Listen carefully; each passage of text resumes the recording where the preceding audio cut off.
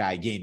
Like Nelson Mandela once said, don't judge me by my achievements, judge me about how many times I got knocked down and kept on going. And greatness is built in mistakes. The same way great sales are built through the amount of no's that you collect, not the amount of yeses that you get.